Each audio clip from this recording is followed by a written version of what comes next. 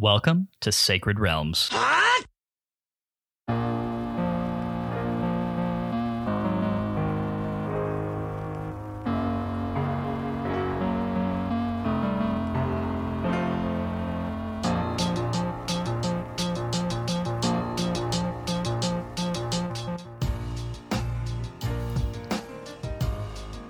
It's a great day in Hyrule, y'all. Welcome to Sacred Realms, a Zelda retrospective podcast. I'm your host, Lyndon Willoughby, joined, as always, by my co-host, Matt Willoughby. I got my wife looking in from the other room. She's making herself a ranch water. Yay. Yay. Another ranch water is always the answer. It is. It truly is. We love you. Yay. Thank you for supporting this crazy thing we do. And not judging us too much. I mean, there is definitely some judgment. I'm getting the hand signal of a very little judgment, which is not none, but it's a little. It's very little. Little. Okay. There's some little judgment. She's great. We love her. Yeah, I mean, she's pretty great. I feel like I married up, right? I would agree with that statement, but that's not hard for you. That bar is pretty low. I feel like you're devaluing the awesomeness of my wife when you... You also just opened yourself up for that one, so you did it to yourself, and I feel no sympathy for you. I did. That was my bad. All right, well. Draw on that pipe for a second and think about what you did to yourself.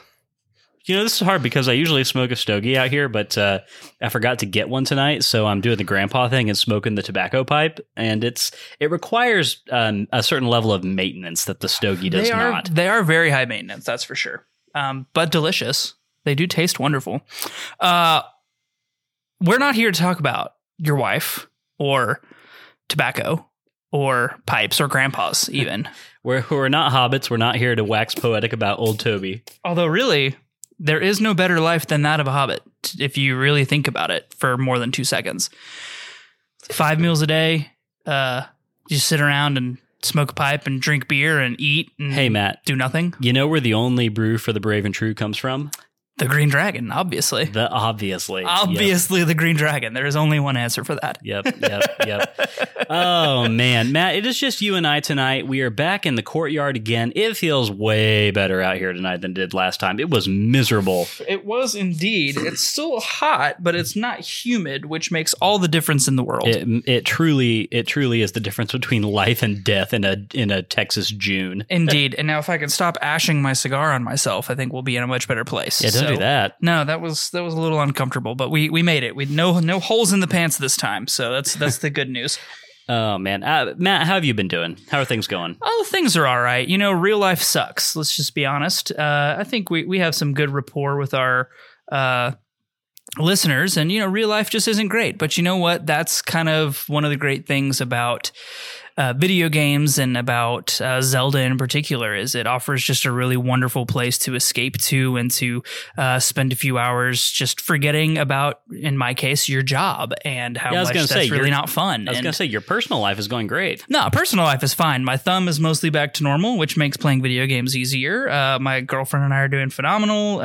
Just like personal life is good. Professional life, it's been hard the last couple of weeks, but I hear that's what being an adult is about. And as I've been one now for almost a decade, which is weird to say, it is true. But it does just give me a greater appreciation for those things that we do that bring a little bit of serotonin into your day, right? And a prime example of that is not only The Legend of Zelda Breath of the Wild, but also this podcast. And I think that's one of the main benefits for both you and I is that, especially during COVID, when we had really no other outlet for creativity or for socialization, this really became a special thing. And now that, I'm not going to say COVID is over because everybody knows that it's not if you're an intelligent human being. While COVID is definitely not what it was, life is still hard sometimes. And whether that be personally, professionally, or anything else, it's good to have an escape. And Sacred Realms is that for, I think, you and I, and hopefully some of our listeners as well. I like to believe so. I was heartened to see that because, we've kept a very consistent schedule for this whole podcast. And then we took a week off, and I was concerned about that. I was thinking like, oh my gosh, are we going to lose some momentum here? Is this going to be a problem? And I was happy to see that our last episode was back up into the number of downloads which we have come to expect, which which really made me feel great. So, and it was even a day less than normal because we had some technical difficulties on Wednesday. So it came out a day later in the week. So still off schedule. And we still got as many of y'all as we kind of normally get. And just, man, that was really, I also saw that email come in from Buzzsprout today that was just like, hey, you got X number of downloads. And I was like, wow, that feels really good. It feels really good to have you guys along for this journey and hopefully enjoying it as much as we are. Yeah, that's the hope. That really is the hope. I mean, obviously, we've got another great section of game to talk about here, Matt. Before we get into that section of the game, really quickly, I do want to talk about one rumor that's been floating around the social networks today. Obviously, one of the biggest, if you're a Nintendo fan, one of the biggest points of speculation is when are we getting our next Nintendo Direct, right? Especially this time of year, June.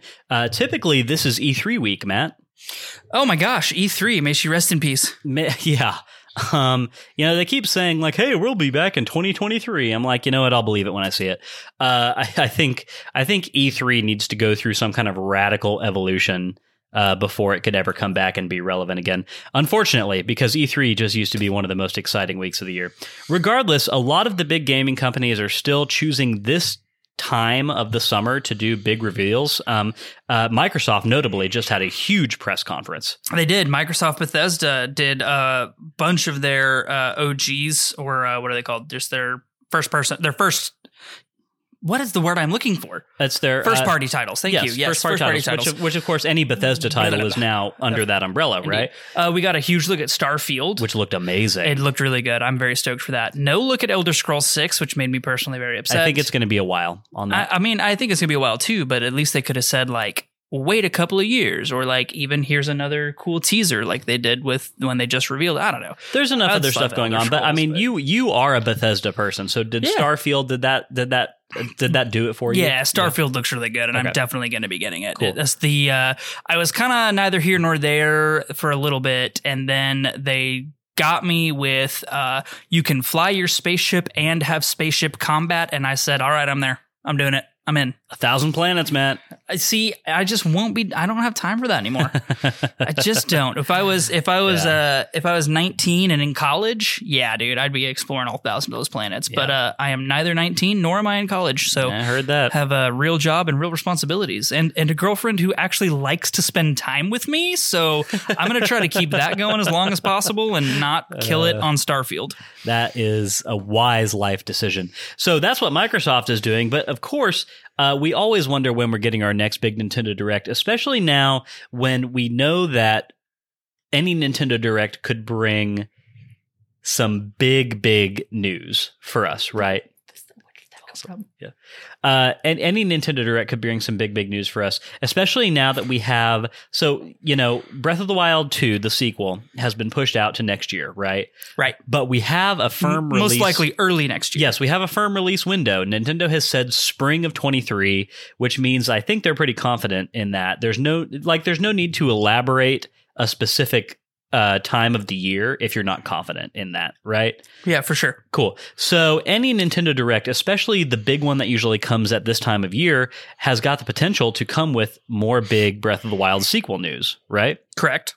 So all that is to say, it seems like we've got big rumors about when the next Nintendo Direct is going to come, and this comes via a person that you, Matt, are very familiar with. That would be one Alana Pierce. I do love myself, Alana. She's a good egg. She is. Alana has come out with some insider knowledge saying that she has heard that our next Nintendo Direct will be coming on the 29th of June. That is a Wednesday. It has been corroborated by several other people who are in the know. What that leads me to believe is that, look, obviously, I think that information is accurate up into a point. Like, I think that they all 100% have had good sources that lead them to say that is the case. That being said, you can never truly count on Nintendo's scheduling one way or the other. They've been known to turn on a dime in terms of their rollout strategies, their publication, all of that stuff. So Nintendo could pull a 180 and just push this Direct out another few weeks or even another month or two. But as of right now, it seems like we're going to be getting a big Nintendo Direct on the 29th of June. a direct that would have any other year been a part of E3. So Yeah, for sure. And I think that's probably one of the reasons Nintendo always plays these scheduling things so close to the vest, is they want to give themselves some opportunity to back out sans public backlash, right? Companies like Microsoft, who published their date for their Bethesda Microsoft conference like over a month and a half ago, I think. I was starting to see it on my Xbox popping up. Yeah. Nintendo is pretty notorious for like, hey, next week we're going to have a direct. I mean, and that's even a best case scenario. I feel like more often than not, you're getting a Nintendo tweet the day before the fact, which is crazy to me that they can do that and still drum up more hype than anybody else. It's Nintendo. You know what? We're talking about a company who does everything in their own way. A lot of times those methods are inscrutable, but successful. Yeah, I mean, it's Nintendo. So, what are you going to do? This is all part of the territory of being a Nintendo fan. And so, yeah, all we can do is kind of sit around and hope that this information is true and that we will be getting a direct of some substance in the last week of June. And if that does happen, then I think the odds are 75-25 in favor of us getting a good look at Breath of the Wild 2. Yes, absolutely. I think if we don't, everyone will be shocked and disappointed. I think a title maybe. If not, then Nintendo is going to be saving a massive, massive direct for fall, where they just blow out this entire thing. And it would be like pretty much solely dedicated to Zelda at that point, because really there hasn't been much Zelda in either of the last couple directs. Well, you know what? If they don't show Breath of the Wild 2 at the June direct, then I would hope that we at least start getting maybe a release date for like Twilight Princess HD or something like that. Man, I really or a Wind Waker HD. I just really hope for either or both, and because I would love to play those games when we get to them, which could be, I don't know how we've charted out this before. How long is this podcast going to run for if we do all the Zelda games? Like 3 or 4 years, right? And we're a year in, so over the course of the next couple of years, by the time we eventually get to those games, which I assume will be sooner rather than later, probably. Sure. But, I would love to play those in HD. Yeah. Well, I mean, if Twilight Princess or Wind Waker comes up as the voted option whenever they become available, and they are not able to be played on the Switch, then you and I are going to we're going to have an issue trying to figure out how to that'll be interesting. I've got a Wii U that's got both of them on it, but you are going to be kind of up a creek in that regard. So indeed. We'll need to figure that out. But regardless, mark that on your calendars. Look out for something happening close to June the 29th. We'll see if that actually pans out. But right now, it looks like the info is good, and you should at least allow yourself a smidgen of excitement. Get 20% hype. 20% hype. There you go. That's the official number from Sacred Realms, a Zelda retrospective podcast. Matt, now that that's out of the way, are you ready to get our preamble out of the way and get into this chunk of the game? Do some preamble, Lyndon. If you didn't know, Sacred Realms is a weekly re-examination of The Legend of Zelda, one little slice at a time. Sacred Realms drops every Wednesday and is available on all major podcast networks. Every week we play a new section of a Zelda game, then we sit down here to talk and to drop our hot takes. If that sounds fun to you, please head over to Apple Podcasts, hit that subscribe button, and be sure to leave us a review. 5-star reviews are greatly, greatly appreciated. And I have a chance to get a shout out here on the show. If you want more Sacred Realms in your life, you can always head over to patreon.com/Sacred Realms Pod to get access to listener mail, vote on what game we play next, and much more. In addition, one of the benefits we offer to Master Sword patrons and above is that we read your names every week right here on the show. Those legendary individuals are... Hold on, before you do that, I have a question. Yes. At what point do we hit critical mass where that's no longer a thing we can do? We're not even close to there yet. No, I know, but I was just like curious. What's that number? I don't know if we had like 100, 200. Oh wow, you do 100? I do 100. Yep. Wow, yep. That's shocking. Okay. Yep. You heard it here first. Those legendary individuals are Ali, Lennon, Leviticus, Melanie, Kolku, Rowan, Joshua, Nick, Hyrule Podcasters, Keep It Going Pod, Dante, Jep, Mary, Brittany, Davey, Haru the Mighty, Derek, Albert, Mark, Andy, Cameron, Tyler, Ben, Daniel, Nick D_TV, Travis, Christian, Jonathan, Hyrule Interviews, also known as Max Nichols of Bungie, my colleague. Garrett and Drew. You just love to throw that my colleague of Bungie in there, don't you? I do. It's a big part of my life, and I'm enjoying the hell out of it. We could not make this podcast without your generous support. We appreciate you so much. We know that any money donated is, I'm sure you have other things that you could be using that on, and we appreciate that you're sending it our way. So, y'all rock. Absolutely. Much love. All the things. We would give you the full Triforce if we could. We would give you the full Triforce if we could. Although I feel like we would need some sort of vetting process to make sure that you wouldn't be casting a wish that would like irreparably harm the world. But I think that's fair. Yeah, that's fair. Yeah. What would our vetting process be for that? We should think about that. I don't know. We should at least have talk about it over coffee. Yeah, we should at least meet you in person maybe once. What would you do with the Triforce? Yeah, exactly.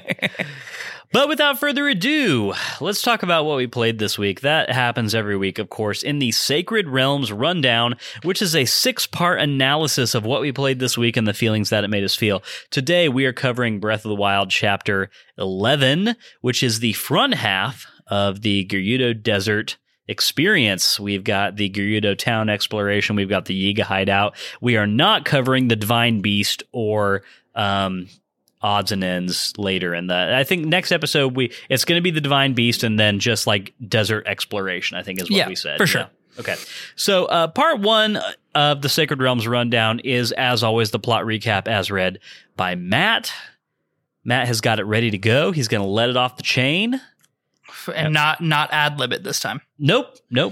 It's pre-written and it seems substantial. So without further ado, take it away, Matt.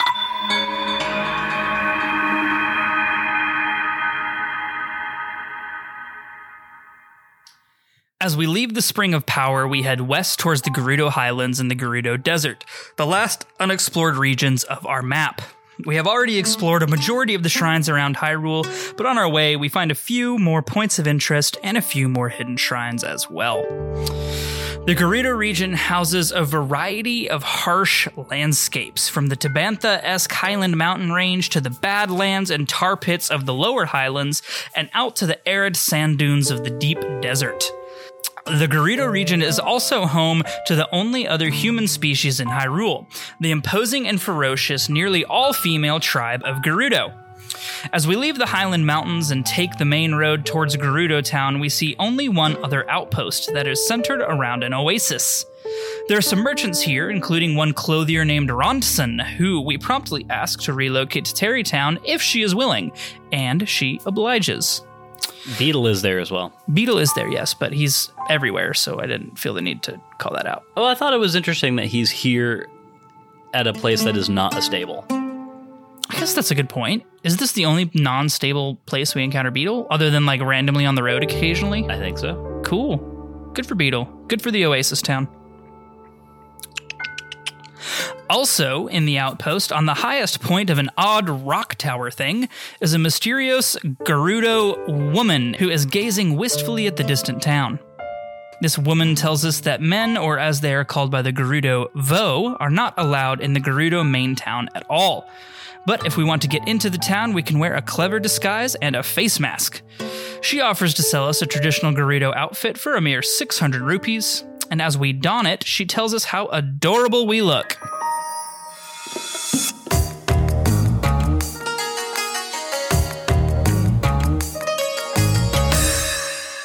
We head south towards Gerudo Town, and sure enough, unless we are wearing our new Totes Adorbs costume, they do not let us in.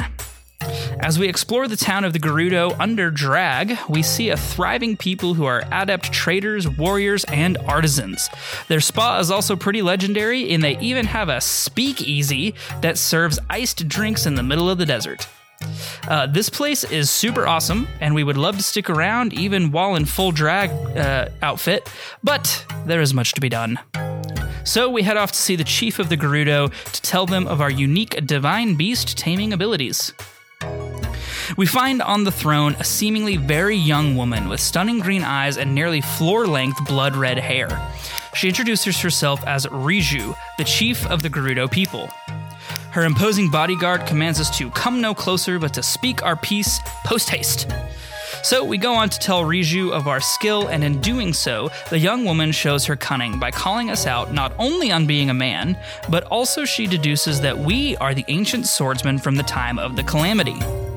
She knows this because her mother told her stories of the ancient champion who fell fighting the Calamity, but was rushed to the Shrine of Resurrection. She can tell who we are not only by our name, but also by the Sheikah slate on our hip. While the bodyguard urges Riju not to trust us as we're strangers, Riju feels that we are the right person at the right time. She asks us to go to the hideout of the sworn enemies of the Gerudo, the Yiga clan, and reclaim the ancestral helm of the Gerudo chiefs that was stolen from her, the Thunder Helm. The Thunder Helm is the only thing that will allow us to get close enough to Von Naburis in order to tame it. So we head off to the Yiga clan hideout at once.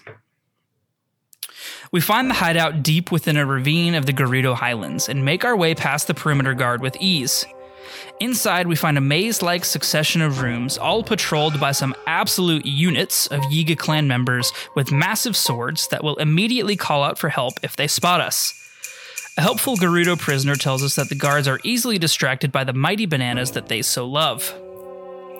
With some banana-inspired trickery, we make our way through the hideout to the outside area, where we see a weird gigantic pit, and out of that pit comes a petulant voice that asks why we are invading its napping spot.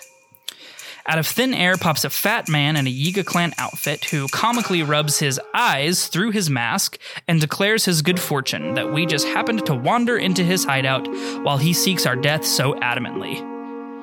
Master Koga, as he says, is ready to do battle, and while we are annoyed but not surprised, we do engage.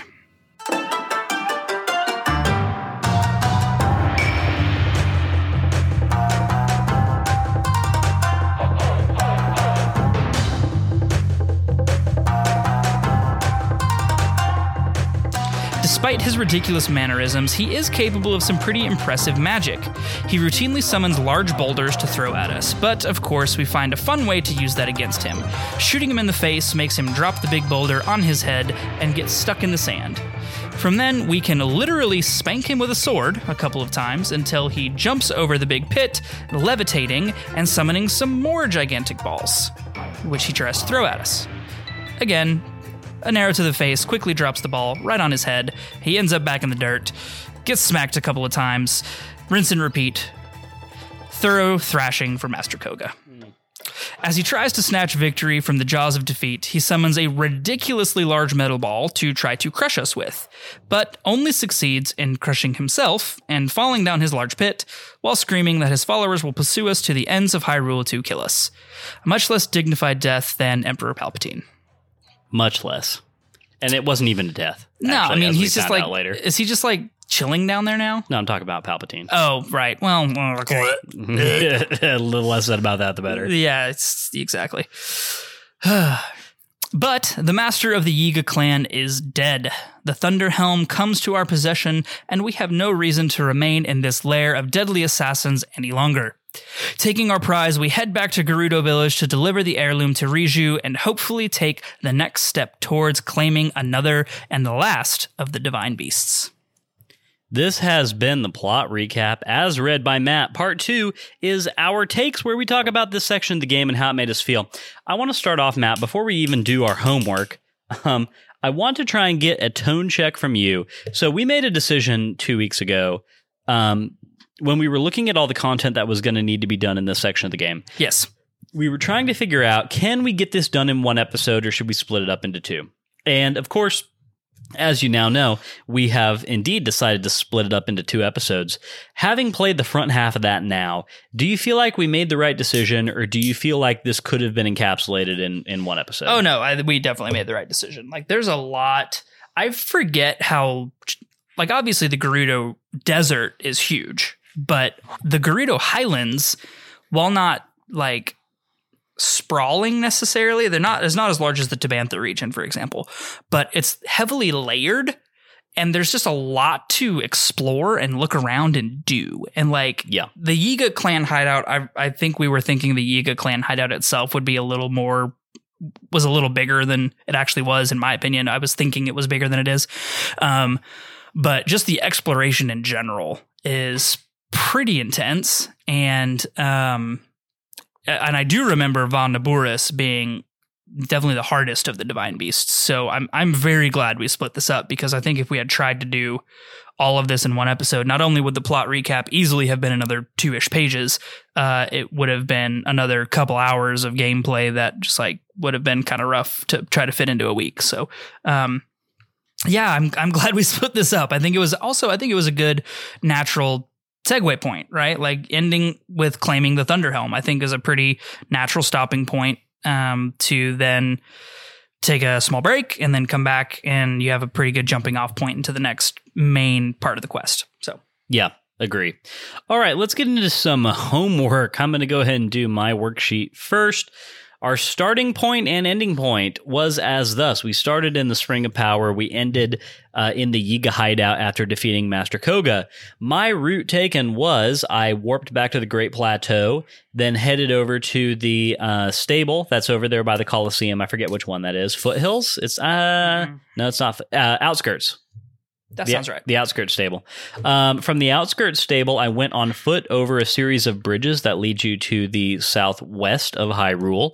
I came to the walls of the Gerudo Mountains and beat a few shrines over there. I went through the canyon that leads into the Gerudo Desert, and here's the point where I start to actively correct myself away from saying Gerudo and trying to actually say Gerudo, because it's been pointed out by several people, including Cody Davies from last week, that I don't know why I say that, but I do. I really don't either, but yeah, you do. So I'm going to try not to do that. So I come through the canyon into the Gerudo Desert. Of course, stop over at the stable, which is the Gerudo Canyon stable, is warranted. Fill up on arrows with Beetle there. From there, I went southwest towards the Oasis, and then southwest even more towards Gerudo Town. I went through the whole process of the quest there, talked to Riju, and then proceeded immediately north from Gerudo Town via Sandseal. I love Sandseal. Yeah, they're great. To the hidden lair of the Yiga clan. My shrine count was 88 at the end of this week. Towers activated were Wasteland and Gerudo, which notably completed my map, which I'm sure it did for you as well. Yes, it did. Yeah, okay, cool. So the entire map is done. No more towers to activate. Matt, I believe it is your turn to read your worksheet. It is indeed my turn. Let's see. We've got same starting and ending point, Spring of Power to Yiga Clan, Giant Pit, as I called it. We should have a name for that giant pit. It seems like it deserves a name. Anyway, it doesn't have one yet. We'll think about it. So I did not take even remotely the same route that you did. I actually warped over to the shrine that is on the edge of Mount Satori Mountain, Maglatan. So I warped over there, and just very luckily happened to be at the beginning of a Blood Moon cycle. So I headed over to Washa's Bluff, where that fun, the Cass's quest shrine was. Yep. So I knocked that out, and then I said, you know what, screw it. Let's just kind of take the most direct route, and just started climbing the Gerudo Mountains. Mostly I went over there because there's that one shrine where you have to shoot an electric arrow at the painting on the wall. So I did that, and then just went straight up the Gerudo Highlands Mountains, wandered around a bit, fought that Lionel that's over there, went down south. So I really like went straight over the Yiga clan hideout at that point. But obviously, if you drop into the Yiga clan hideout, you don't get to fight Master Koga. You actually have to go through it. So quick tip if you've never played Breath of the Wild before, you cannot skip the Yiga clan hideout by jumping into the final encounter pit. It doesn't work. And notably, the Yiga clan hideout is empty if you come there before you talk to Riju. Also true. So I went over the Yiga clan hideout down to the Gerudo Tower. Then I just kind of went straight west, a little south, over to activate the Wasteland Tower. And then from there is when I went over to the, Gerudo Canyon Stable, then down to the bazaar, the Karakara Bazaar, which is what it's called, and then Gerudo Town. And I actually went from Gerudo Town all the way to the very southwestern portion of the map that you can reach, to the Great Fairy Fountain by the skeleton, because I really wanted to fully level up a couple of armor sets that I have. The two that I'm fully leveling up, which are the Knight's Armor and the Ancient Armor. So I fully leveled those up. Then I went back north back to Gerudo, talked to Riju. I actually got the Sand Boots. I did the Sand Boots quest. Nice. And then also took a Sand Seal to the Yiga clan hideout and did that. So I kind of went a little further and roundabout than you did, but more or less the same. Awesome. So let's go ahead and talk about this section of the game, generally speaking. I want to ask if you... Oh, hold on. I didn't do my shrine count or anything. Oh, okay. Yeah. Shrine count is 92. So still beating you a little bit. Yep. 90 Korok Seeds, and Gerudo Tower and Wasteland Tower activated. So yeah, there we go. Cool. Round it out. So let's go ahead and talk about how we felt about this section of the game, just generally speaking. I'm going to go ahead and say that I really enjoy this section of the game. I think that there's an interesting thing that happens where the way that I usually play this game leads me to the Gerudo Desert last of any of the major areas. Every time I have played it, I've done that as well, and I don't really know why. Well, I think it's because geographically speaking, the Gerudo region is a lot more difficult to get into. There's a lot more environmental hazards. The enemies are beefier. There's a lot more like electricity-based enemies, right? So it's a more difficult area of the map. And just geographically speaking, you really have to try to get in here. Yeah, it's very, very secluded, that's for sure.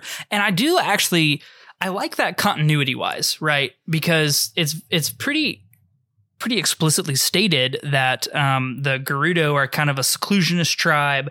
Like, I'm thinking in Ocarina of Time, which is one of the more recent game, which is, I think... Because the Gerudo aren't in Link to the Past or Link's Awakening at all. No, they are not.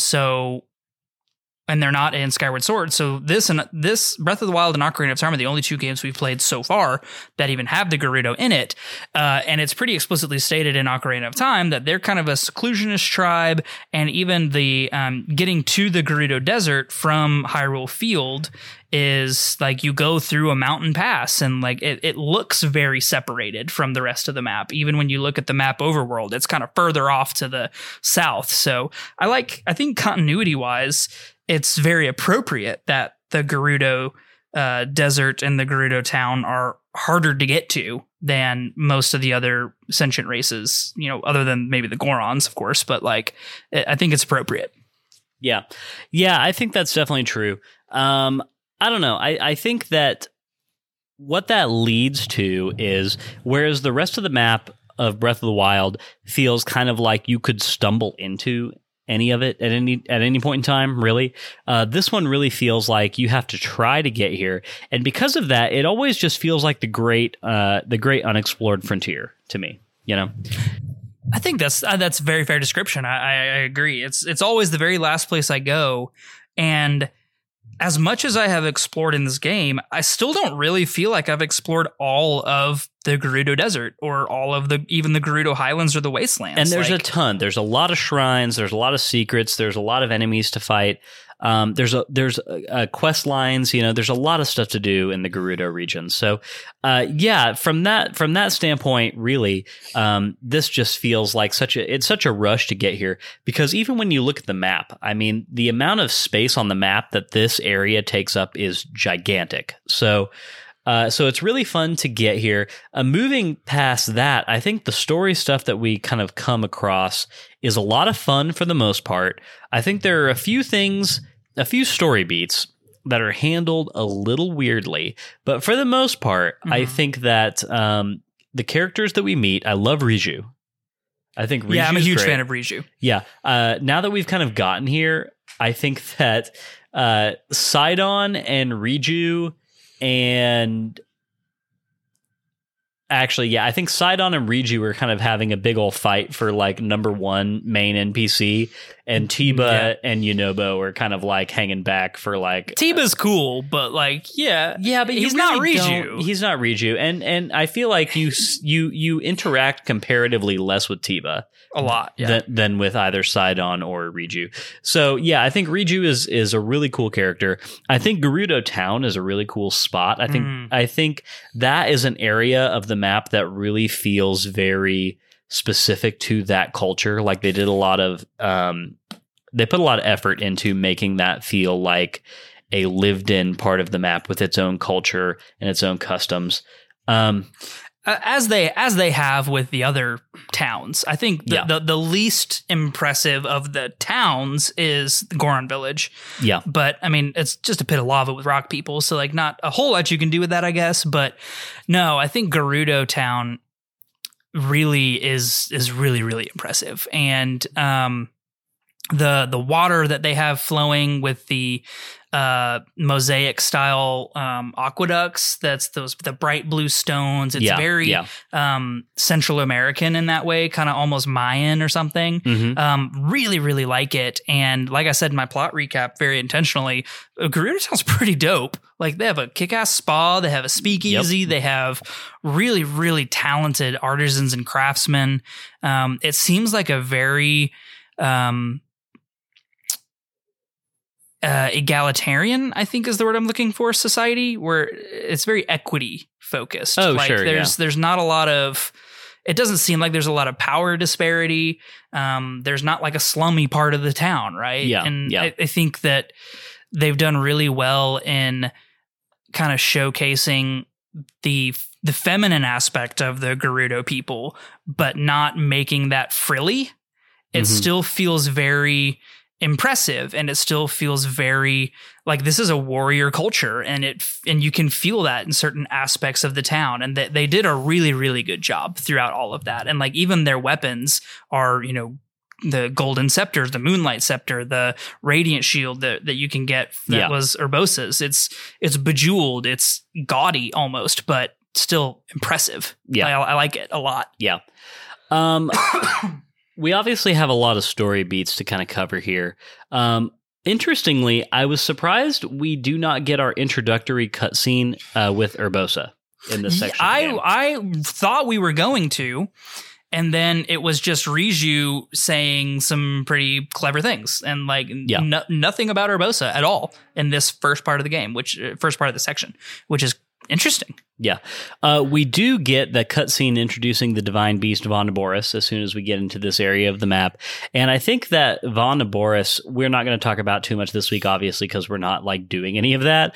But I do think that Vaughn Naboris feels proximate to Gerudo Town in a way that Vah Meadow, Vah Ruda, and Vah Rudania did not to any of their respective towns. I think Vah Rudania felt pretty proximate the way that Vaughn Naboris does, just because it is literally right above it and shooting rocks at you when you literally step 10 feet out of the perimeter. Okay. But all right, that's fair. I think of the four, Naboris and Rudania are easily the most imminent danger, right? Like I think that's what you're kind of getting at, is they feel imminently dangerous to the population of the town. Yeah, definitely. So let's go ahead and get into some of the more nitty-gritty story beats here.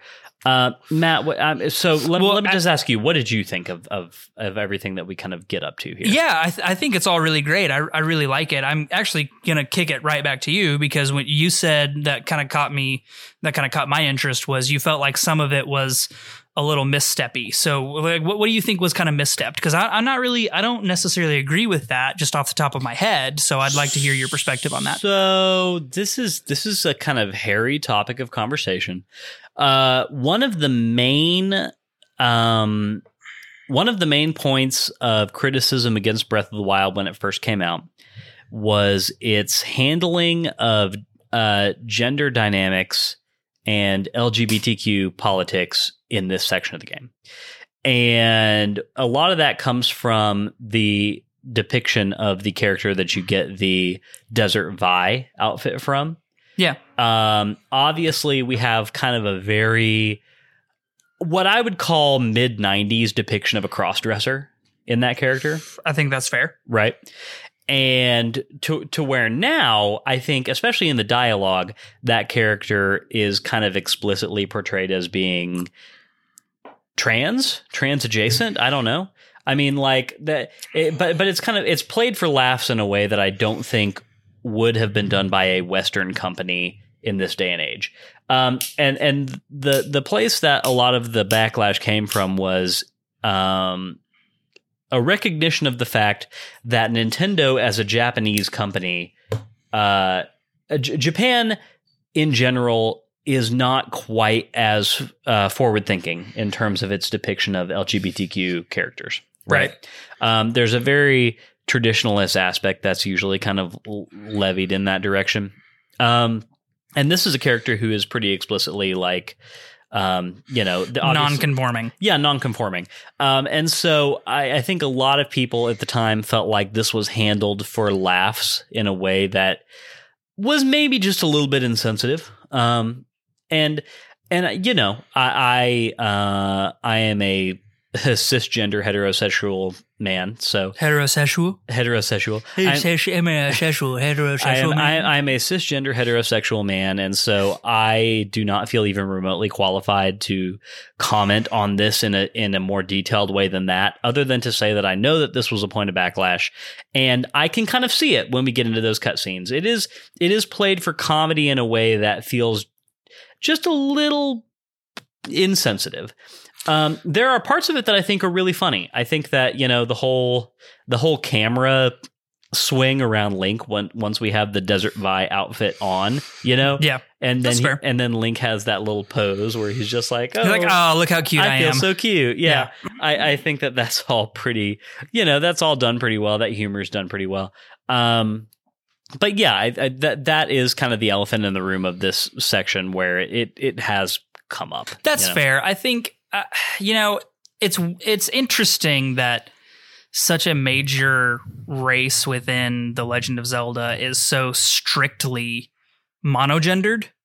Yeah. And I think that does definitely, like, Nintendo made this difficult for themselves in some ways, right? Like, they just did. Yeah. And it feels like they tried to kind of find a way to lean into that, but not force people to, like, feel that cross-dressing in it was not okay, but I don't know. It definitely is a little weird. They put themselves in a box. Yeah. They kind of leaned into it, but tried to lean into it into a way that was like, well, it's kind of funny. And it's like, but is it? Like, you're just adhering to the socio-economic norms of the predominant race within this area. Yeah. You're holding to their cultural expectations.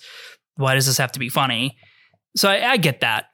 Again, also as a cisgendered heterosexual male. Heterosexual male, I also don't really feel qualified to comment on it past that, and just commenting on every time I play this section of game at the beginning, having to disguise myself in drag feels a little weird. and feels like it maybe could have been done a different way, or maybe even it's just like when they realize who you are, like you get a special pass, like Link does in Ocarina of Time, where he gets like the Gerudo guest pass, right? Yeah. Like what we could have done something like that, or we could have done something to make it less just uncomfy, because it's a little uncomfy. Yeah.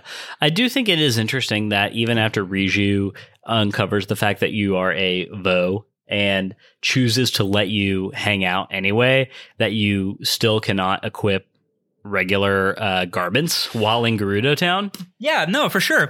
And really, the only reason I'm slightly peeved about that is I went and bought all the Desert Vo armor from Ronson in Terrytown, and it's some of the coolest looking armor in the game. Like, you have that dope pauldron on one side, right, the red pants and the high top bun. Like, yep, it's a really cool looking armor, and I just want to wear it around. And I can't really do that in Gerudo Town, and I feel like it would be really fun to stretch your Desert Vo armor, go to the spa, and like hang out. Well, I feel like the main purpose of any of the Vo or Vi armor is to give you that that cooling bonus where... Well, obviously that's the utilitarian use. But the thing is that in Gerudo Desert, if you don't feel like making cooling potions and you don't feel like wearing those outfits, all you really have to do is start a fire and just wait until night, and then you're good. Mm-hmm. Yeah.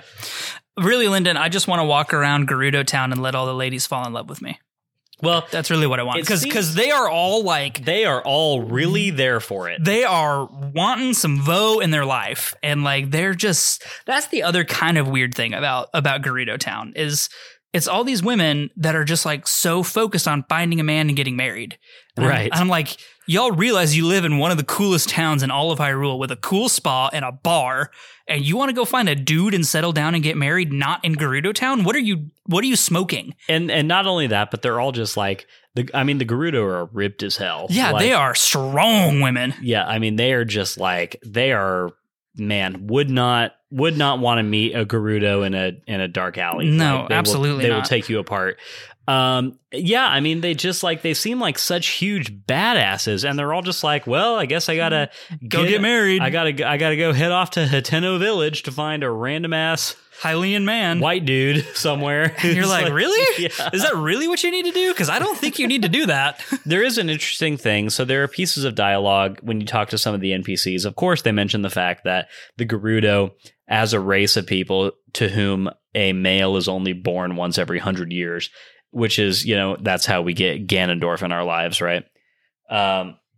So, having to go abroad to find husbands is like a means of procreation for their species, which I guess that makes sense. But sure, it's kind of like that Star Trek episode in Voyager where they have when Harry Kim becomes a different species because they did like a retrovirus, and it's oh my gosh, I'm just now making this connection off the fly, and I can't believe I didn't make that connection earlier. But yeah, it's very similar to that. You lost me a little bit at Star Trek Voyager, and you lost me even more at Harry Kim. That's fair. That's fair. But it's an interesting connection. Yeah, and like I have more logistical questions about that, right? Because obviously they can't bring their husbands back to Gerudo Town. So when they have their daughter, inevitably, do they just like peace out from their husband, take the kid, and go back to Gerudo Town? And then like what happens to the husband and the father? Like he's just chilling? These are questions that we do not get answers to. There's just not a lot of logistical sense in how this is all framed. Let's just be honest. It's yeah, it really is something. It does lead to a lot of very interesting NPC dialogue once we get to this section of the map. So that's great. Yes. But, I think there's like a Gerudo dating school. There is, yes, I wandered into there. It's actually in the more we talk about this, the more I see how problematic some of this is. The Gerudo dating school is in the same building where they have cooking classes. Oh boy. Oh God. Oh no. That's just bad. Yeah. Look, we stan empowered women at Sacred Realms. We stan fiercely independent women who don't need no men. But if you choose to have a man or another woman in your life, we stan that as well. We do. Yeah, this is just this. there are a lot of problematic things in this section, aren't there? Oh my gosh. Yeah, it's really there.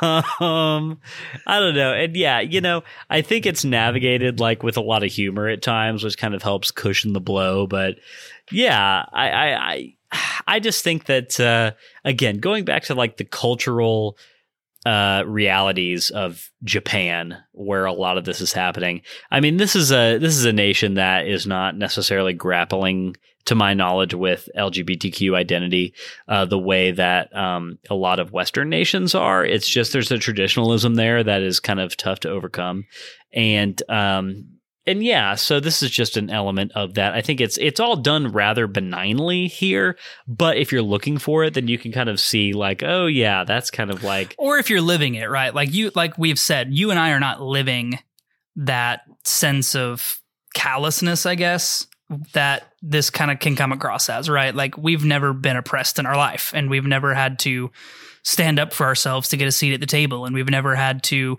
make a case for why we are important. Whereas some people who may be playing this game and seeing these things, while it may be played off as humorous, they've dealt with that most of their lives. And that's just, I can see how that would be very disheartening. And now that thinking about that actually objectively, it's kind of makes me sad a little bit. And like, I kind of wish we had taken an opportunity to really lean into the Gerudo are awesome. And like, you don't need a husband. Like, if you want a husband, go get one. If you don't want one, don't go get one. Like, I feel like we could have easily leaned into a real cool empowerment movement with this one, and they didn't. And that's a little sad. I know what you're talking about, Matt. I heard on the internet the other day that there is no more oppressed group of people in the world than white Christian men. So, well, that's because you were reading Breitbart for laughs, and that is never a good idea. I you know what? I know I should stop doing that. I know it's not healthy for me. Just read The Onion instead. It's funnier. It is way funnier and way less sad. And because they're actually trying to be funny, not serious, unlike Breitbart. Oh no. Oh no. Oh no. So let's talk about the Yiga hideout, because this in essence is kind of a level unto itself, right? Well, before we go there, I do just want to, like you said, give a shout out to Riju, not only for being an awesome NPC, but also really showcasing something that we haven't really seen in other areas, which is a leader undergoing a pretty heavy period of self-doubt. She is very young, and she's like, there are even people in the town who comment like, Riju's like a child. Why is a child our chief? And like, obviously the Gerudo seem to be a monarchical hierarchy. So, passed down from her mother to her. You mean a matriarchal hierarchy? Monarch. So same, but yes, matriarchal. Oh, okay. Matriarchal monarchy. Okay. No. You're right. You're right. Matriarchal monarchy also works there. Mm-hmm. And on top of that, not only is she very young, she inherited this from her mother who died when she was young, which has its own, trauma and issues. But also the heirloom of her people, the basically her crown, was stolen by the sworn enemies of her nation, right out from under her. And so she's undergoing all of that. And, as a young person is sitting there thinking like, oh, dang, am I not ready to be chief? Am I not ready to lead my people? How am I going to handle this? And I think that's a neat little conflict that we kind of come into, which mirrors kind of in some ways the path that Zelda was going on, right? She's this princess who's supposed to have this sacred power, who she just can't get it. It's not coming, no matter how hard she tries, no matter what she does. She just doesn't feel like she's good enough. Riju is feeling very much the same way. And whereas Link was there to really just kind of be there for Zelda and try to help her along the way, and really just his silent companionship, he has a very proactive way of being able to help Riju with reclaiming her heirloom, her crown. And I think that's a fun little parallel that we see. Yeah, no, I agree. So let's talk about the people who stole the Thunder Helm. Indeed. That would be the Yiga clan, and we have met foot soldiers of the Yiga clan before now. Disguised as travelers, they have attempted to kill us very unsuccessfully. Hilariously unsuccessfully. Yeah, exactly. They have attempted to kill us before now. Now we kind of come into their hideout, their base of operations. We learn a little bit more about the Yiga clan and what they're about, which is, of course, They are stands of Ganon, right? Indeed. Yeah. So the Yiga clan stole the Thunder Helm. We have to infiltrate their hideout. How did you feel about the Yiga clan hideout section of this game?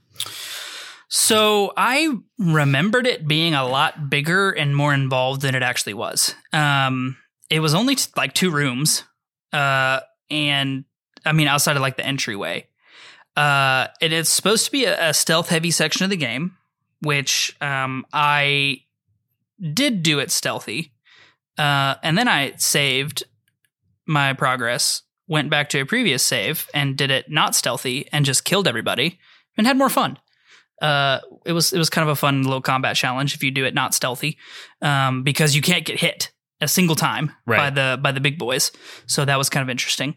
But yeah, it was when I did it as a stealth thing, it was a lot of fun.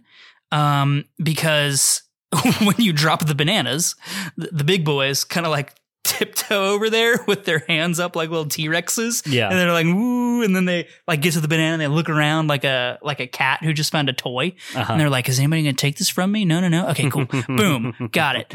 So that was funny. There's some really good loot in the Yiga clan hideout. There's a lot of stuff in here. Really good loot. There's like a lot of rupees, a lot of gems, a lot of bananas. Yeah, 40 plus mighty bananas, at least 1,000 rupees, I think, and lots and lots of rare precious gems: rubies, sapphires, topaz. I didn't find any diamonds, but rubies, sapphires, and topaz galore. So definitely financially beneficial. Yeah, definitely. So I enjoyed the Yiga clan hideout quite a lot. I did not get caught on this playthrough, and I have before. I would say that actually the last time that I did this, I actually ran into a streak of bad luck where I got busted several times. This time I was making heavy use of bananas as traps for the Yiga clan guards, because that's the trick. I mean, if you need to distract a Yiga clan dude in this hideout, all you have to do is either shoot an arrow at one of the platforms that are holding bananas inexplicably around like the walls of this place. Like, yeah, it seems like a design flaw. Yeah, exactly. Like they've got a ton of pallets mounted to the wall that are just holding bananas within eye shot of their guards who are guarding the only entry points. So, and you know that your guards are going to abandon their post to go get the banana. Like you would think you wouldn't tempt them that way. Yeah. I mean, it's weird, but so I made quite a lot of use of all of those bananas, and dropped a few bundles of my own at times to distract guards. And doing that really makes it easy to get through here without being discovered. I will say, make sure you take the ladder up to the top area of the hideout, because there's like 30 bundles of mighty bananas up there that you could just it was awesome. Yeah, and those are definitely useful. Mighty bananas are definitely great, especially for what we were talking about last week. If you're going to go into the Trial of the Sword and you want to get that triple attack bonus when you go in, need some mighty bananas for that. Yes, you do. Yeah. So I like this area of the game for what it manages to accomplish with stealth mechanics. I think that a lot of Zelda games have had stealth mechanics incorporated, right? Like in Ocarina of Time, we have the whole Hyrule Castle gardens that we have to sneak through. The Gerudo town, the Gerudo prison break. Yeah, Gerudo prison break. That's a big one. In Majora's Mask, we've got the Deku Palace that we've got to do something very similar in. The Gerudo prison break. Exactly. Yeah. Yes, exactly. Weird. Yeah, we're seeing a theme here. Yeah. I mean, stealth sections in Zelda games are not new exactly, but I feel like this one is particularly well done. The tension here is pretty high. I would have been totally fine if there was another large chamber in here. Absolutely. I do think it needed another large chamber. I will say that, once you get past the 2 stealthy chambers, there's that interesting area where it looks like it's a dead end, but it's got all the treasure chests in it, and it kind of is teasing you to use magnesis. Yeah. And that's when you see the fake wall that leads to the outside area. I thought that was a pretty cool piece of game design. It's some aggressive signposting, but not blatant, right? It's not just like, the wall is not blatantly magnesis, right? Like it's not showing you where to go. It's like, hey, if you like use magnesis to get some fun treasure chests, you will most likely see this fake wall. Yes. So I thought that was neat. Yeah, I agree. I think that was clever. But yeah, the point stands. I think we could have done with one extra large room of Yiga patrolmen in here. Yeah. So we get through that last room that you're talking about. We go and we fight Master Koga, the boss fight of this section of the game. Definitely a very unique boss in Breath of the Wild. His mechanic. I mean, so okay. So we're gonna get to his characterization in a second. But just from his from the standpoint of the mechanics that he utilizes, some very interesting stuff here.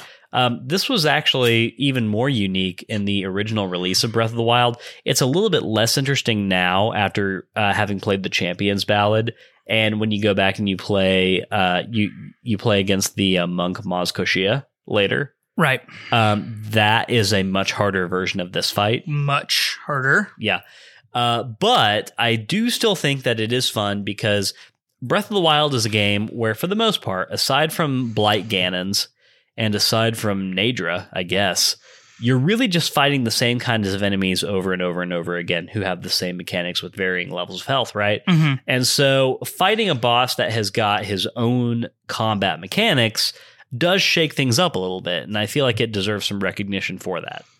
Yeah, I would agree. While he may be ridiculous, he, like I said in my plot recap, he's got some pretty cool powers, like being able to levitate over this seemingly bottomless pit, seemingly effortlessly, summoning random boulders to throw at you, then summoning spiky metal boulders to throw at you. Like he's obviously at least a somewhat powerful individual within the canon of sorcerers in the Zelda universe, right? Yeah. Like he's obviously no joke, even though he portrays himself as such. He's just a fat Yiga person. He really is. It's very weird. And like the way he acts, the way he looks does not really, to me, convey a powerful master assassin, like at all. Yeah. But apparently he is. So I think there's a little bit of caricature being done here.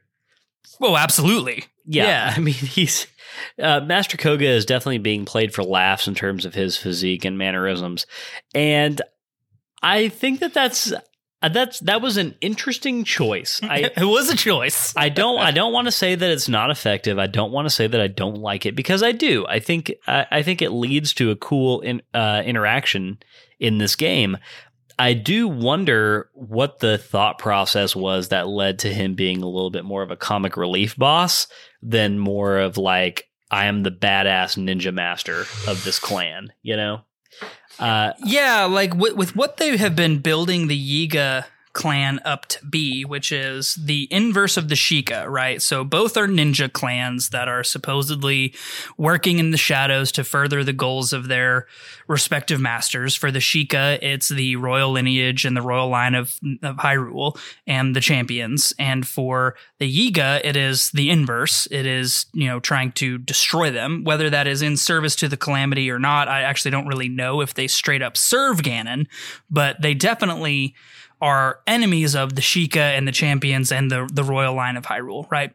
Which is kind of interesting because the Gerudo were actually, in Ocarina of Time anyway, right, kind of sworn enemies of the Hyrule royal line as well. So, it seems like the Gerudo over the course of however many centuries or millennia have kind of made an alliance, uneasy or not, I don't really know, but at least an alliance with Hyrule, a royal family, and the champions. And now the Yiga clan, maybe they were like an offshoot of Gerudo folks or disenfranchised Sheikah who just decided they wanted to kill stuff instead.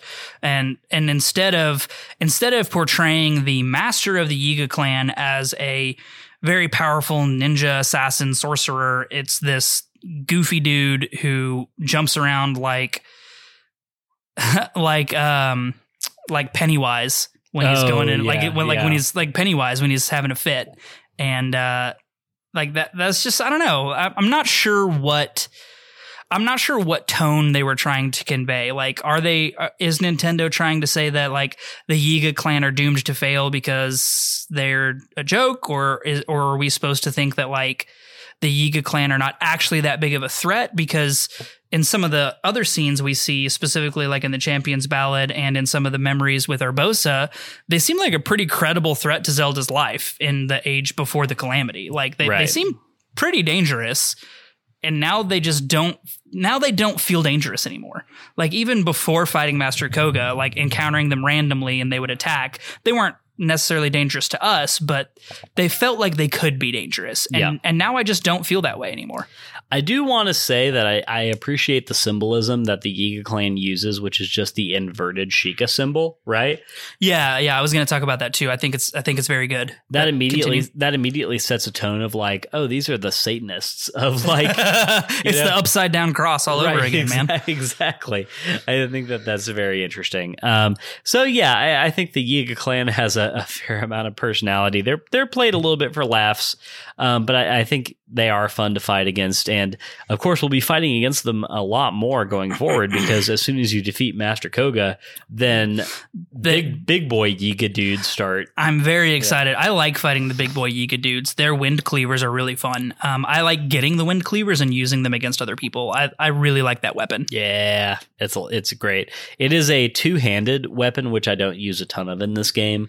But it's a giant ass samurai sword, and it creates wind funnels the same way that Korok leaves do, kind of, right? Mm-hmm. Yeah. But they actually like do damage instead of just like pushing people around. Yeah, I really like the wind cleaver. The design of the wind cleaver is really cool. It's got that cool pattern that's kind of like luminescent that goes along the edge of the blade. Yep, I really like that. Yeah.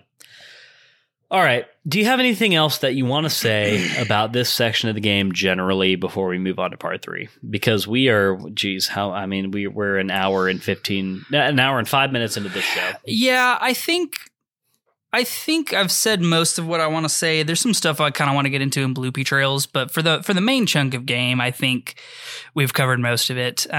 Still just really confused on what exactly we're going for with the Yiga. I don't know that Nintendo landed the Yiga clan for me. And I think they had a really good opportunity to do so, and they kind of played it against itself. Yeah. In this act of the game. I also agree that the Yiga clan in general could have been much more threatening than they were actually portrayed as. Yeah. So, yeah. I think I'll leave my thoughts at that. Okay, sounds good. Let's get into part 3, which is shrine diving, where we analyze a shrine that we thought was of particular excellence this week. Or in my case, a slew of shrines that I think are excellent. Wow. Well, I'm going to go first because I only have one and I don't want to get in the way of the slew. I know Matt didn't hit this one. So mine actually, one thing that I was very excited about doing when I got into the Gerudo region was going to be shrines that had electricity as their main component. And I played several shrines that did have that as their main component, and they were very, very fun. But my favorite shrine this week actually didn't involve electricity at all. It involved a rune that we've had since the beginning of the game, which is the bomb. My shrine this week is the Sho Dantu shrine, which can be found in the... it's at the north end of the Gerudo Desert. It's kind of like... it's actually like sort of right where the Gerudo Desert becomes the Gerudo Foothills and then the Gerudo Highlands. So it's up along the northern inside mountain range. But so the name of this shrine is Two Bombs. And basically what you have to do in this shrine is you have to use both your round and your square bombs to activate switches at certain times to progress through it. And I have mentioned this several times before. I love when this game gives me a reason to use both bombs, because I've got both of them and I only am ever using the round one. But I think that the fact that the square one stays stationary on a platform can occasionally be used for very interesting puzzle solving. And, this shrine, I don't think it necessarily matters too much whether one is round or one is square. I think they can work equally well, but just having to use both bombs in concert and like being able to switch between them on the fly in your rune menu and then detonate them at certain specific times, I think is just a lot of fun. So the way that this one works is that you have to launch bombs across a chasm. Like there's a little ramp that kind of like shoots whatever is in it on a timed schedule, and you've got to put a round bomb and a square bomb, and you've got to detonate them at certain specific times so that you can ascend and reach the monk at the very end. And it's fun. It's very clever. It takes some thinking about. It's a puzzle that we've had for the entirety of the game, and I still had to sit and think about it for a minute, like, oh, how is the best way for me to do this? And I really like that. I like being intellectually challenged by a shrine. I always appreciate that. Yeah, absolutely. Whenever we get to shrines that you and I have played or have beaten at least 4 or 5 times, and we still have to sit there and think about it for more than a couple of seconds, is a fun little challenge. Yeah. All right, so you said you had a slew. That was your word, not mine. Lay it on us, Matt. What's part 3 looking like for you? So I just want to call out that I think the Gerudo section of the game, both in the Highlands and in the desert, have some of the best shrines in the entire game. The ones that utilize electricity. And I said this last week at the end that I was really looking forward to these shrines for this reason, is that Breath of the Wild has done some really amazing things with the environment, but more so than any, I think electricity was done very, very, very well. Moving it through different mediums, whether that's metal or water or whatever else. I think really those are the only 2 that you move it through, other than yourself when you get hurt.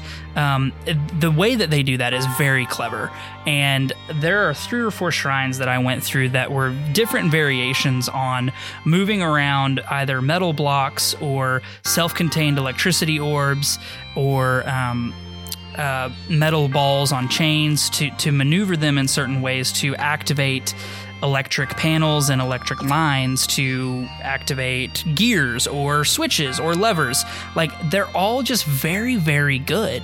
They're very well done.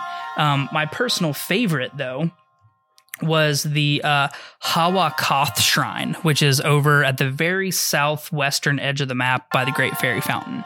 And it takes kind of portions of all of the other electric-based shrines and kind of mashes them into one.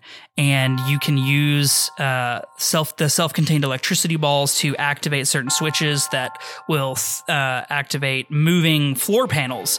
And there's a portion of this one where there are like the mini guardians, and they're on these moving floor panels. And if you activate the switch, it will shoot them off and destroy them, because they'll fall into water. So that was really fun. Also, by doing that, you can catapult yourself to get 300 rupee chest and another 100 rupee chest. Nice. So that one's fun. There's also a section where you have to do some maneuvering of rotating sliding blocks, and you have to position them correctly so that they line up to throw 3 switches along the way to open up to activate an electricity panel. And then the last section of that is you have to open up a electricity panel to get a missing gear out of a secluded room, and then place that gear where it needs to go, and then reactivate the electricity. And like, all of that just works really, really well together to be a really fun puzzle solving shrine. Probably the most intense puzzle solve that I have really seen in Breath of the Wild so far. I really, really like that shrine. Yeah, I'll probably pick an electric shrine next week to talk about in more depth. I will say that as soon as you get into this section of the map, the amount of puzzle solving that is required to conquer a shrine is a lot more than we have seen recently. Yep. It was honestly a breath of fresh air, because after the last few weeks, it really felt like we were in a phase where we were just going to do major tests of strength until the end of the game. Right. And I like those. They're fun, but I want more puzzles. I want something that I actually have to think about. And a lot of these electric shrines where you have to solve puzzles using electricity, and you have to conduct different currents correctly. You have to line up different nodes with other nodes. It's a lot of fun, and I think a lot of these are really well thought out. So I'll talk about this more next week, but I do agree with you. Matt, I think that is that's the recipe for a really entertaining shrine, right? Yeah, absolutely. Yeah. All right, let's get into part 4, which is Bloopy Trails, where we talk about interesting things that diverted our attention this week. Again, Matt, you said that you had a few things that you wanted to talk about, so I'm going to pass it off to you. Yeah, so the first thing that I really did, and I spent a bit of time doing this, was I did a couple cast quests to get some more shrines, specifically the Blood Moon one, which I know we actually talked about last week. I mentioned it briefly earlier, so I won't rehash that. But also, I furthered the Tarrytown quest. I embarrassingly went and spent about 20 minutes looking for the Rito arrow maker and couldn't find him, and realized that I probably just needed to get a move on so that we could record tonight. And so I need to go finish that one up. But I got Ronson over there. I gave the dude his 40 bundles of wood, or I think it was 30 this time, 30 bundles of wood. So I progressed that a little bit. But one of the interesting ones that I really liked was in the quest to get the sand boots. When you get the snow boots from our rando, I think it's a dude. I don't actually know. It's a little unclear if the guy or girl who's running around outside of Gerudo Town. I think it's a guy. The sand boots person. Yes, the sand boots person. He sends you, she. I'm going to go with he because he's outside Gerudo Town and he's very interested in you when you're wearing the Desert Vi costume. So I'm going to go with he. Fair. So he sends you off to find the fabled 8th heroine. And that was really fun. And I can never exactly remember on the map where it is. I remember it's in a crevice, and I always spend a little bit of time wandering around. Up in the Highlands. Yep, wandering around the Highlands, which was really fun. I actually had a really cool close encounter with Farosh while I was doing that. There's actually a point that's right next to the Lionel where there's actually like a carved out, looks like a trough in the mountainside, and Farosh like flies right through it. So that was really cool. Found the 8th heroine, which those statues themselves, there are 7 others, which I did that one as well, where you have to put the orbs into the 7 pedestals. Yeah. That's another Bloopy Trail that I did, which was fun. Yeah, I thought that was really cool, and just a little tiny piece of cool world building that they did. I remember when Breath of the Wild was first coming out and a map of the entire area was published online. I looked at that 7 heroine statue section of the Gerudo Desert, and I thought for sure that was going to be like the 7 sages. No. I thought that was going to be the ruined remains of the Arbiter's grounds. Also a good call. Yeah. And you can actually find an area of the map in the desert that is labeled as the Arbiter's grounds. Yes, I'm actually looking for it right now. And it is literally just a stone pillar in the middle of the desert, and you fight a Molduga there. So yes, I guess that is all that remains of the giant Colosseum-looking Arbiter's grounds of Twilight Princess. But yes. Anyway, they are there. So yeah. So for me, the biggest Bloopy Trail was that I also was trying to clear out as many of the cast quests as I could. I was down to my last one, and it coincidentally was the one that takes place in the shadow of the Gerudo Tower. And I, no pun intended, because lining up the shadow of the tower is the quest. What is required. So this was a really fun one where you paraglide down to the Sheikah pedestal while the shadow of the tower is overlapping it. And then if you do that, you can aim an arrow up into the sky and let it go, and that will summon the shrine. I thought that was a really cool callback to the way that you get the fire arrows in Ocarina of Time. You know, it's a little less impressive because your arrows, for the most part, in Breath of the Wild, they have a distinct curve to them. Yeah, they routinely fall to the earth. Yeah, it's a little less impressive than the crazy sniper arrows of Ocarina of Time. But more realistic, that's for sure. But it is a similar mechanic, and yeah, so I did that. I now have got all of the Cass shrines finished, and not next week, but the week after, I'm going to make a visit to Cass and Rito Village, and I'm going to get the awesome cutscene that you get from having completed all those. I do love that awesome cutscene. Yeah, it's great. It's great. Let's go ahead and get into part 5, which is Z targeting, where we talked about fascinating characters or enemies that we happened across.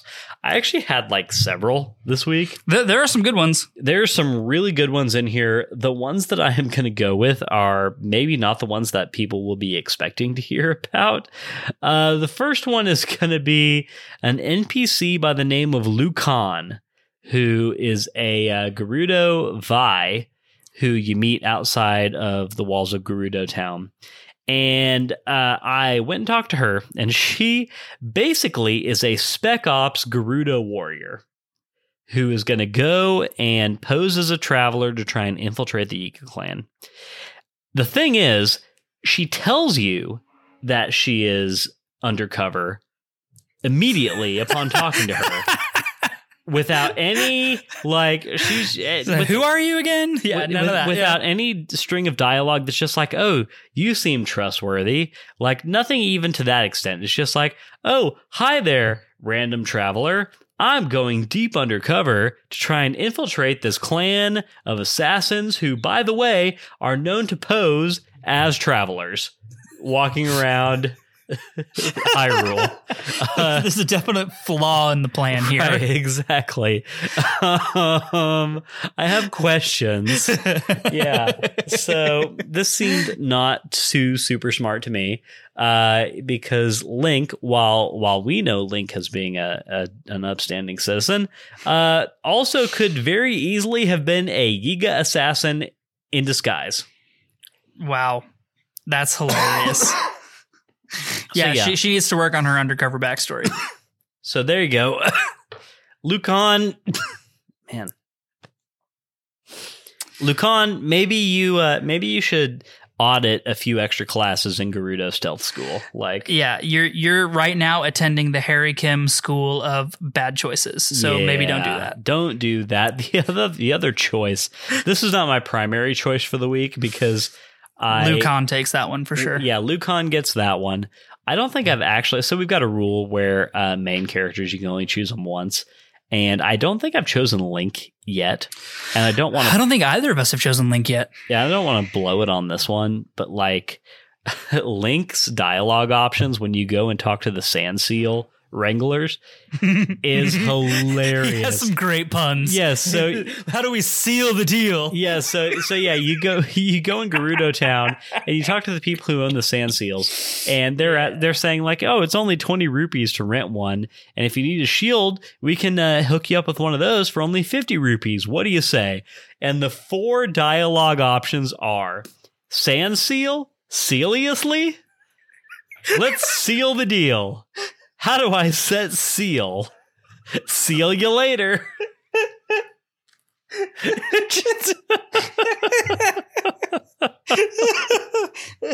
Seriously? I chose seal the deal. I did. I went for it. Oh gosh, this is awesome.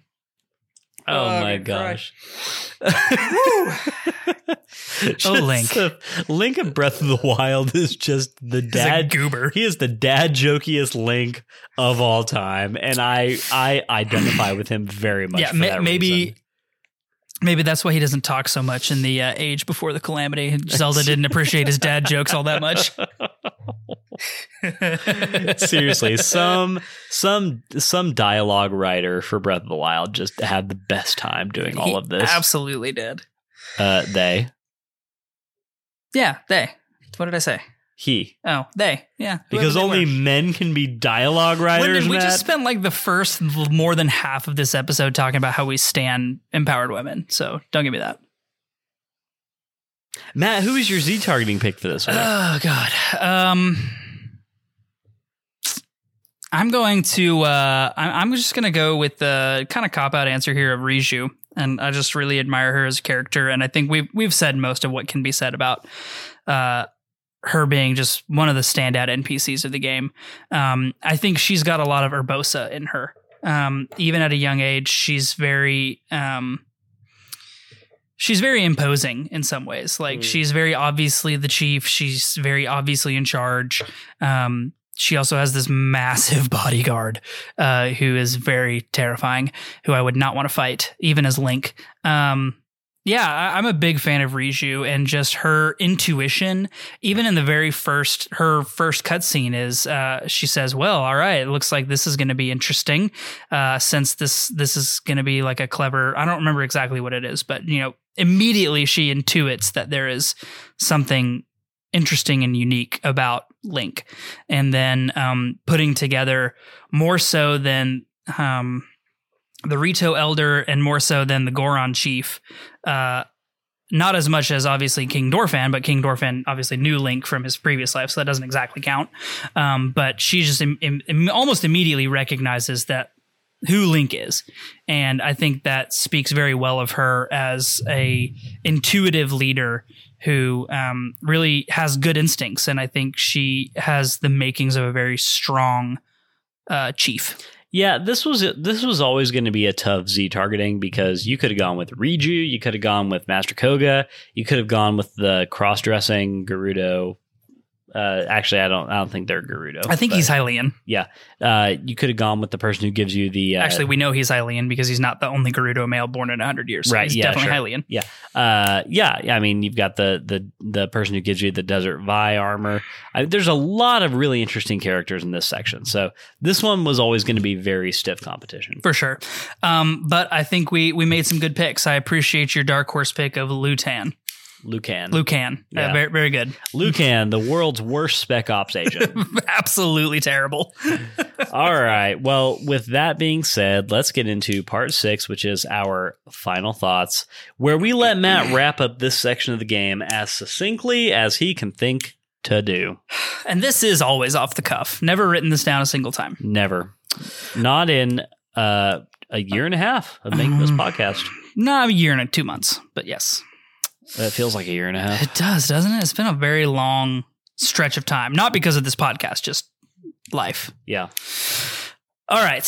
1 second. Let me gather some thoughts and also take a drink of my drink. Do it.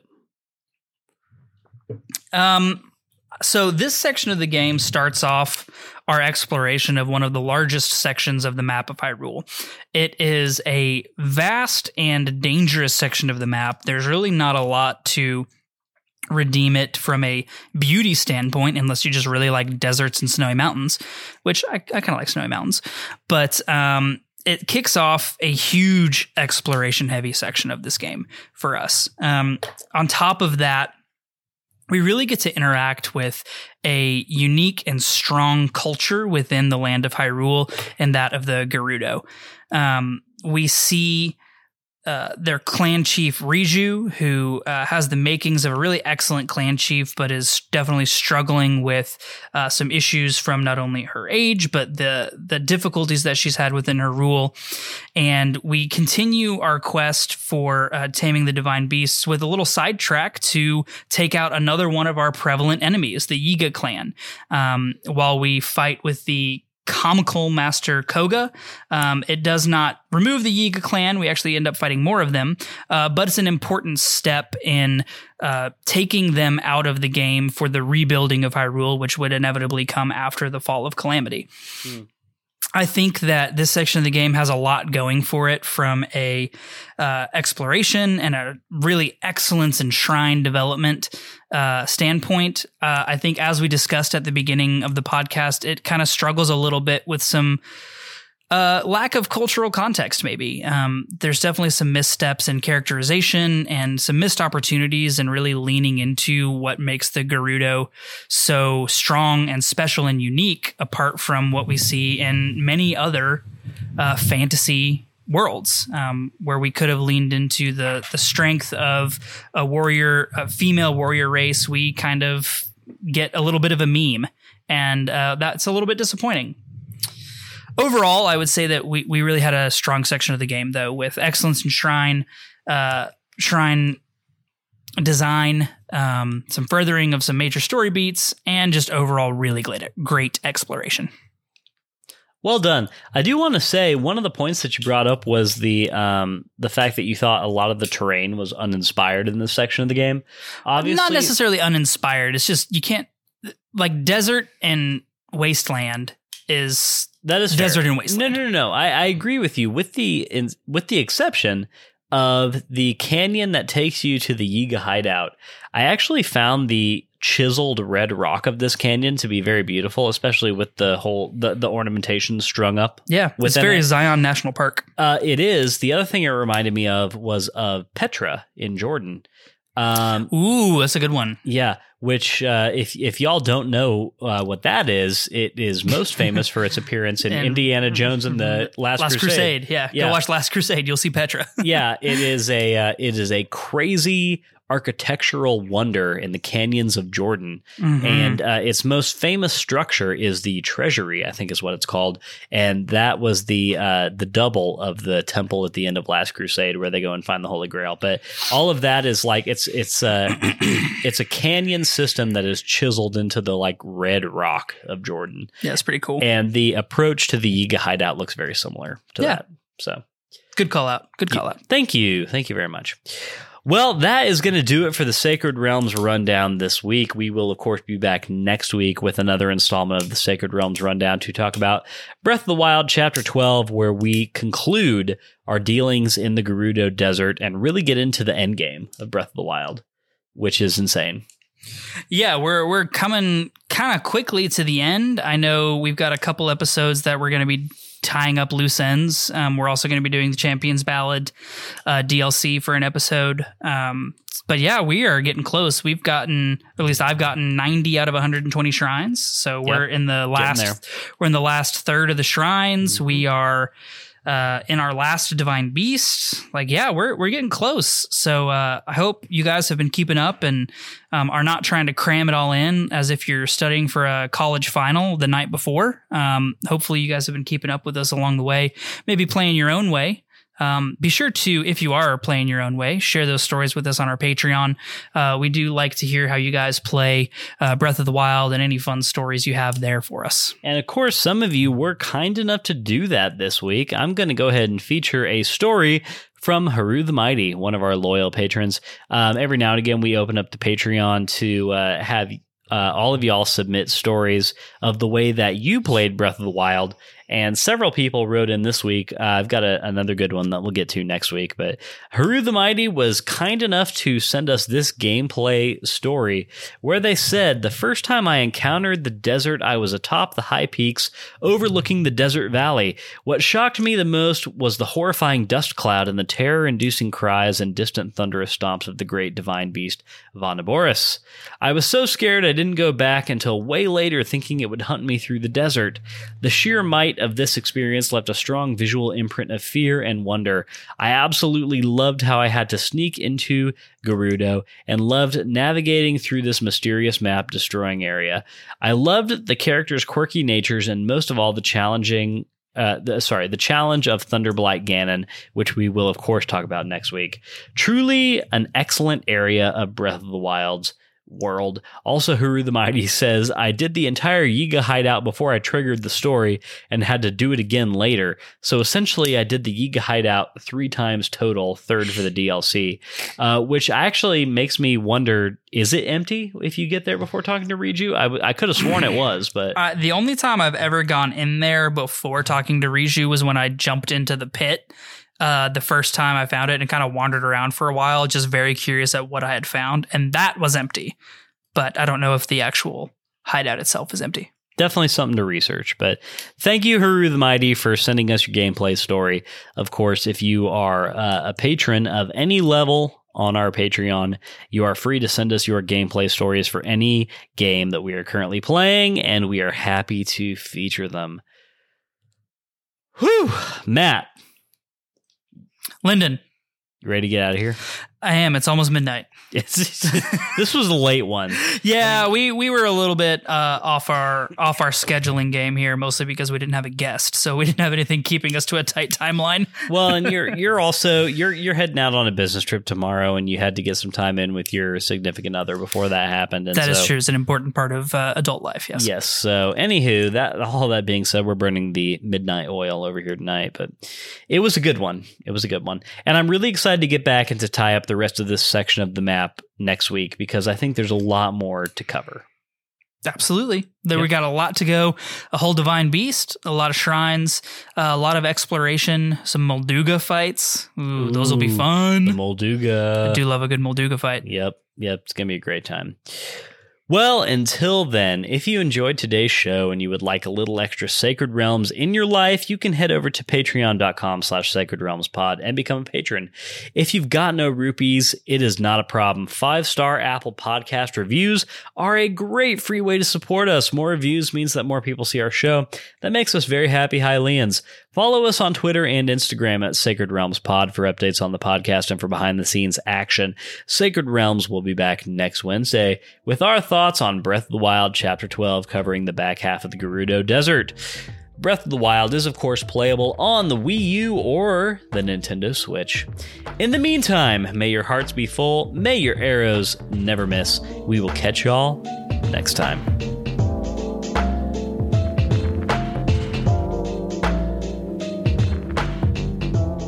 Sacred Realms is an independent podcast production, which is produced, edited, and mixed by me, Lyndon Willoughby. Our music comes from Zelda and Chill by Mikkel and is graciously provided to us by Mikkel and Game Chops Records. Zelda and Chill is available to stream on Spotify or to purchase directly from GameChops.com. Finally, our thanks go to Nintendo for creating such exceptional and innovative experiences. Bye!